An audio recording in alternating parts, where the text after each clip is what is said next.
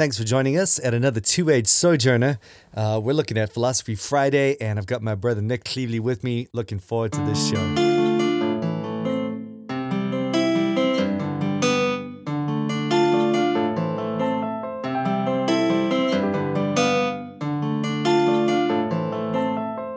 Nick, what's up? How you doing, bro? Hey, bro, how's it going? Good, man. Good. How did the weekend go? Weekend was Oh, good. actually, that's going to be confusing for people listening on on Philosophy Friday. It's like the weekend hasn't the weekend hasn't happened yet, but it's the first time I've actually spoken to you since the last weekend. So let's just get all that clear. Yeah, sure. But yeah, man, good preach. Yeah, went pretty good. Started a new series on apologetics, so super amped up for that. Cool. Apologetics. Yeah, That's a perfect overlap and segue into the kind of thing we want to be speaking about in Philosophy Friday because I suppose the whole thing. Philosophy Friday. What have you done on Philosophy Fridays before? Well, that's the thing is, all right, let's pull it right back. And just before we go into apologetics full swing, um, I've just been playing around, just wanting to open the category up a little bit because I think a lot of people think philosophy and they think, oh, what has that got to do with anything Yeah. in the Christian life? And I know we speak often about the place of theology, of course, in the pulpit and in the Christian's Mm, life, and everyone's got to be a theologian. yep. Um, but a philosopher, I think people feel a little bit more wary. It seems like you've got biblical texts that speak against the study of philosophy almost. Yeah, And 1 Corinthians. yeah, Yeah. yeah, and so there's this wariness, and so let's what I've wanted to do with the Philosophy Friday thing is just show how useful. Well, firstly, to sort of set up an understanding, philosophy actually must be part of our repertoire, so to speak, as Christians. If it's not, we're not going to be able to engage with the world in which we live at a certain level. So 100%. I mean, yeah, yeah, philosophy is the history of the thinking of the West. So you need to yes, know where you've come from. right, It's the use of the rules of logic. yeah, So I mean, that's important stuff. It's semantics, right, defining your terms in your discussion. yeah. That all falls under the category of philosophy. Exactly. Yeah. And the thing is, I mean, just think about it. You're not going to be able to if you just limit it to what you've said right there, you're not going to be able to discern things properly. I mean, as a Christian, surely you want to be able to discern messages coming at you, worldviews. You want to be able to engage with people in evangelism. And that's, I Yeah, suppose, where are people coming from? Yeah, yeah, exactly. And then of course you could peel it back even further than that. I mean, Western philosophy is of course our jam and that's, our context. But I mean, really at the end of the day, philosophy is just a love of wisdom. And, you've got the book of Proverbs essentially that is, appealing for that very thing. A love of reason, a love of the way things gain are wisdom, made. gain understanding, gain Yes. knowledge. It's Yeah, essentially commanding everyone to be a philosopher. Now, of course, we don't want to. That doesn't mean everyone has to study Platonism or everyone has uh, to study, Nietzsche or a certain kind of philosophy. But it does mean that those things that often pertain to common grace and common sense and yeah. uh, And the big questions: the big Who am I? questions. Yeah, Where do I come from? yeah. What is there? How do I know? That's all philosophy. Right, exactly. All right, so while we're talking about the common objections to it, um, we've mentioned the biblical passage. I think the First Corinthians is one of them. I'm not sure if there are others that have slipped my mind now, but there's that they give a certain Colossians 2, hesitance. What's that? end of Colossians 2. Yes, yes, good. So, I mean, what would we say to people that mention those texts and say, listen, steer clear? So I guess we'd bring up the traditional distinction between the ministerial use and magisterial use of philosophy. All right, and what do we mean by that?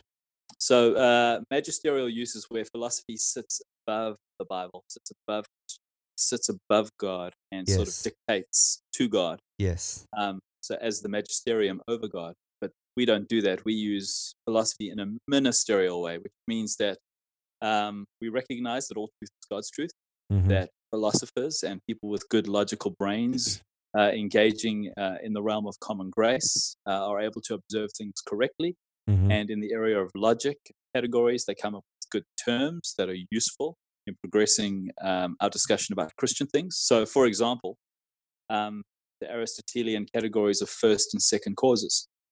We've gladly and happily used those categories because they help us talk about how God works in the world. God is the first cause, but when God allows evil, he allows it in a secondary way. He's the second cause, and then freedom, free agency, and all those other things come in. But we're borrowing philosophical categories to help other people understand what the Bible teaches about God and free agency. Brilliant. Yeah. Yeah. And the ministerial magisterial distinction is very, very helpful for not only philosophy, but really any body of knowledge. I mean, we're thinking about what a Christian does with the sciences. We're not essentially, you want to retreat from anything. Psychology. Yep. Psychology. Totally. And, actually, while we're thinking about what the space Philosophy Friday is for, I want to throw psychology in there. I do. I think because, truly there is a great overlap between psychology and philosophy. Definitely. Your view of man, your view of emotions, your interior life. Yeah, it's all bound up in philosophy. Totally. And it's very relevant too. I mean, you think about the Jordan Peterson wave, that's just sort of flowing over everyone at the moment. I think it just becomes us to be able to, I mean, thankfully a lot of that stuff is just very, very helpful. But you just want to have some level of engagement and critique the whole time. And so there's another example. And maybe here's a helpful comment just on the Jordan Peterson wave is Roman Catholic philosopher Charles Taylor talks about how we are in an age where he's in what we call an immanent frame, where we have in our naturalistic world explanations of significance, but without transcendence. So without recourse to God, we now answer all the big questions. And so it's just another symptom of what's going on in our particular age. Yes, agreed, 100%. And that is so important. In fact, I think we should dedicate a whole show to that. I mean, that would be very, very helpful. And what's interesting about him as well is that, you find yourself amening a few things along the way, like, oh, yes, thank you for saying that. That's great, especially the fact that it's well received, sometimes on the gender stuff and those areas. Yeah. And yet at the same time, next thing you know, he's quoting the Bible because apparently he's done a lot of study on Christianity as a faith. And, you can see how he basically just turns it into a form of liberalism and everything's symbolic for something else. It's a form of like psychotherapy. And so you find yourself bracing, oh man, what a mess, on that point. And how sad it boils down to life hacks, doesn't it? It's a bunch of life hacks. That's true. Now, I like life hacking. I think that's good, and but you've got to know where to put that. And philosophy will help you do that. And you know what? Actually, I think, and this is maybe one of the reasons I wanted to carve out a space for philosophy in the context of two-age sojourning. Yeah. The thing that will ultimately help you know where to put philosophy is this idea of common grace and the reality. Definitely.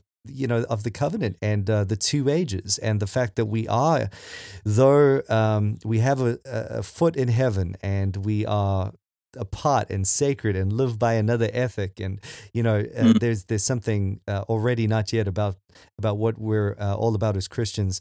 There is another part of us, and without being schizophrenic, another part of us that's very much, we have a foot here on earth. And we know where to put that stuff. We know where to put the truth that comes from philosophy. We don't have to reject it and retreat to some sort of cave. We don't have to feel threatened by it, and that's often the exactly. reaction, isn't it? It is. That's it. And it was never advocated in the Reformation to retreat from that stuff. I think Calvin even denounces all who wouldn't read the philosophers as being superstitious.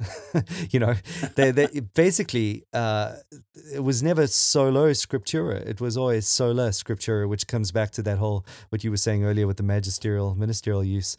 The word is overall. That's where we get our framework, our understanding. Hmm. But all truth is God's truth, and the Bible wasn't intended to capture everything about everything.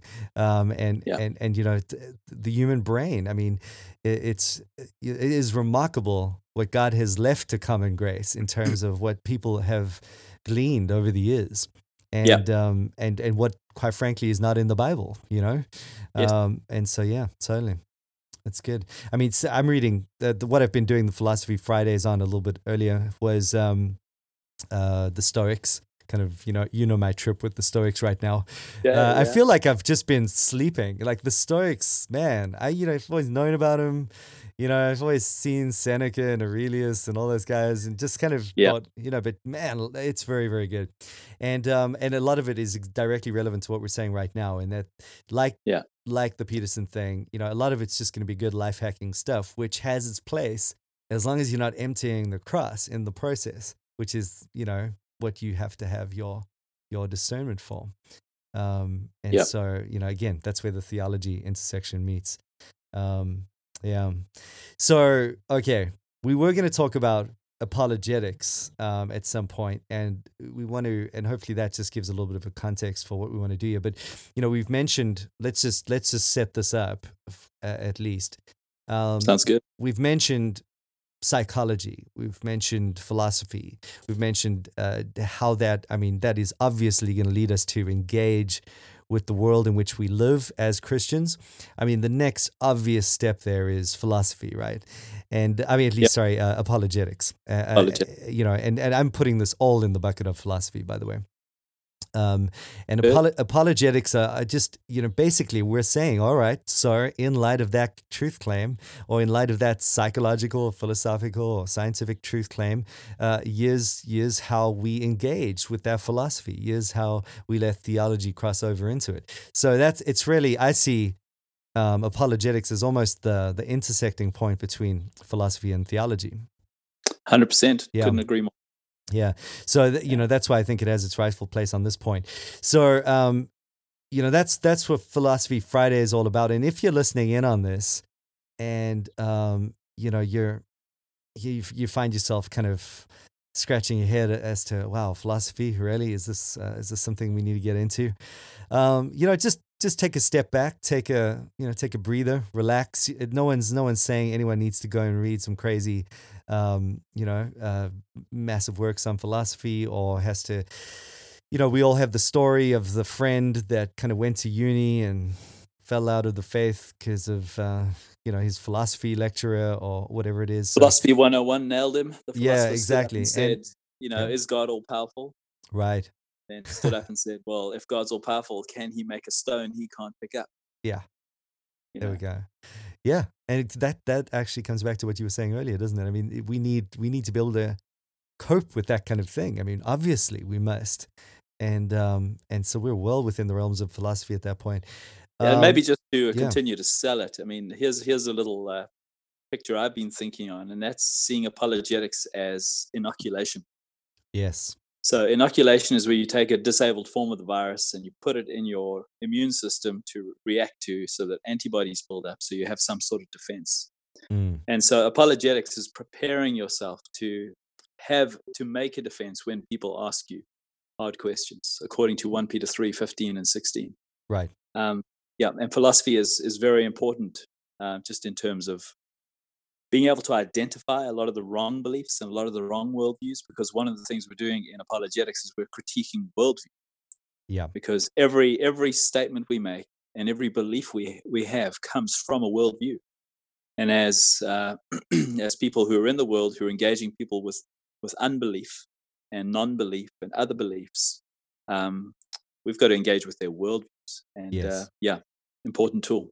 So, and as you're speaking, I mean, one of my favorite guys, and we have to wrap up, but one of my favorite guys is Francis Schaeffer. I know you too. Yeah, He's a good guy. We share an affinity there, and yeah, I mean, wow. I mean, he just basically We'll have to do a Francis Schaeffer episode. Oh, sometime. we'll have to. Well, just don't let me forget, because that's great. He really, I think he is just he gives us the model that we need in so many of these things, in the place of philosophy in the Christian life, apologetics, evangelism. We need to talk more about Francis Schaeffer for sure. And it's very, very interesting, I think, the way that Francis Schaeffer's whole deal on common grace intersects with Klein's whole deal on common grace.